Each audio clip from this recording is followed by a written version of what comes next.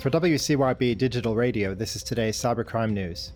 Finland's National Bureau of Investigation successfully traced Monero transactions, or XMR, leading to the identification of ransomware hacker Julius Aleksanteri Kivimäki, accused of hacking a mental health firm in October 2022 and demanding a 40 Bitcoin ransom. The hacker cleverly funneled crypto payments through an exchange without know your customer requirements, then swapped the payments into Monero after targeting unpaid patients individually. The Crypto Times reports that authorities maintained confidentiality during the investigation, but revealed the success of on-chain tracking proves that cryptocurrency is not always as anonymous as many believe. Still in Scandinavia, Swedish government agencies face weeks of downtime following a ransomware attack on a Tietoevry Oy data center, which affected payroll processing and caused disruptions at hospitals, cinemas, and other businesses. Bloomberg reports that the attack by the group Akira has led to 178 reports of potential personal data breaches. With Sweden on the brink of joining NATO and concerns about hybrid attacks, recovery efforts are underway amid heightened cybersecurity alerts. Ukraine's Coordination Headquarters for the Treatment of Prisoners of War, KSHPPV, which oversees issues relating to POWs, faced a DDoS attack on January 28th, disrupting its website. The KSHPPV attributed the attack to the enemy's concern over information related to POW exchanges and an IL-76 aircraft downing. Kiev Post reports that temporary restrictions have been imposed on the website as a security measure.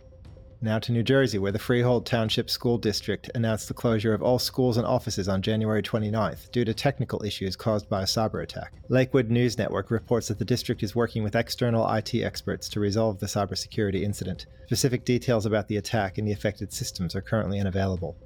Vex Trio, identified as the single largest malicious traffic broker described in security literature, has partnered with the threat actors behind various e-crime outfits, including Clearfake and Suck Golish, for a massive criminal affiliate program. The Hacker News reports that the program, revealed by Infoblox, highlights the extensive connections and activities within the cybercrime industry. Vex Trio, operational since at least 2017, facilitates malicious campaigns using a dictionary domain generation algorithm to propagate scams, riskware, spyware, adware, potentially unwanted programs, and pornographic content.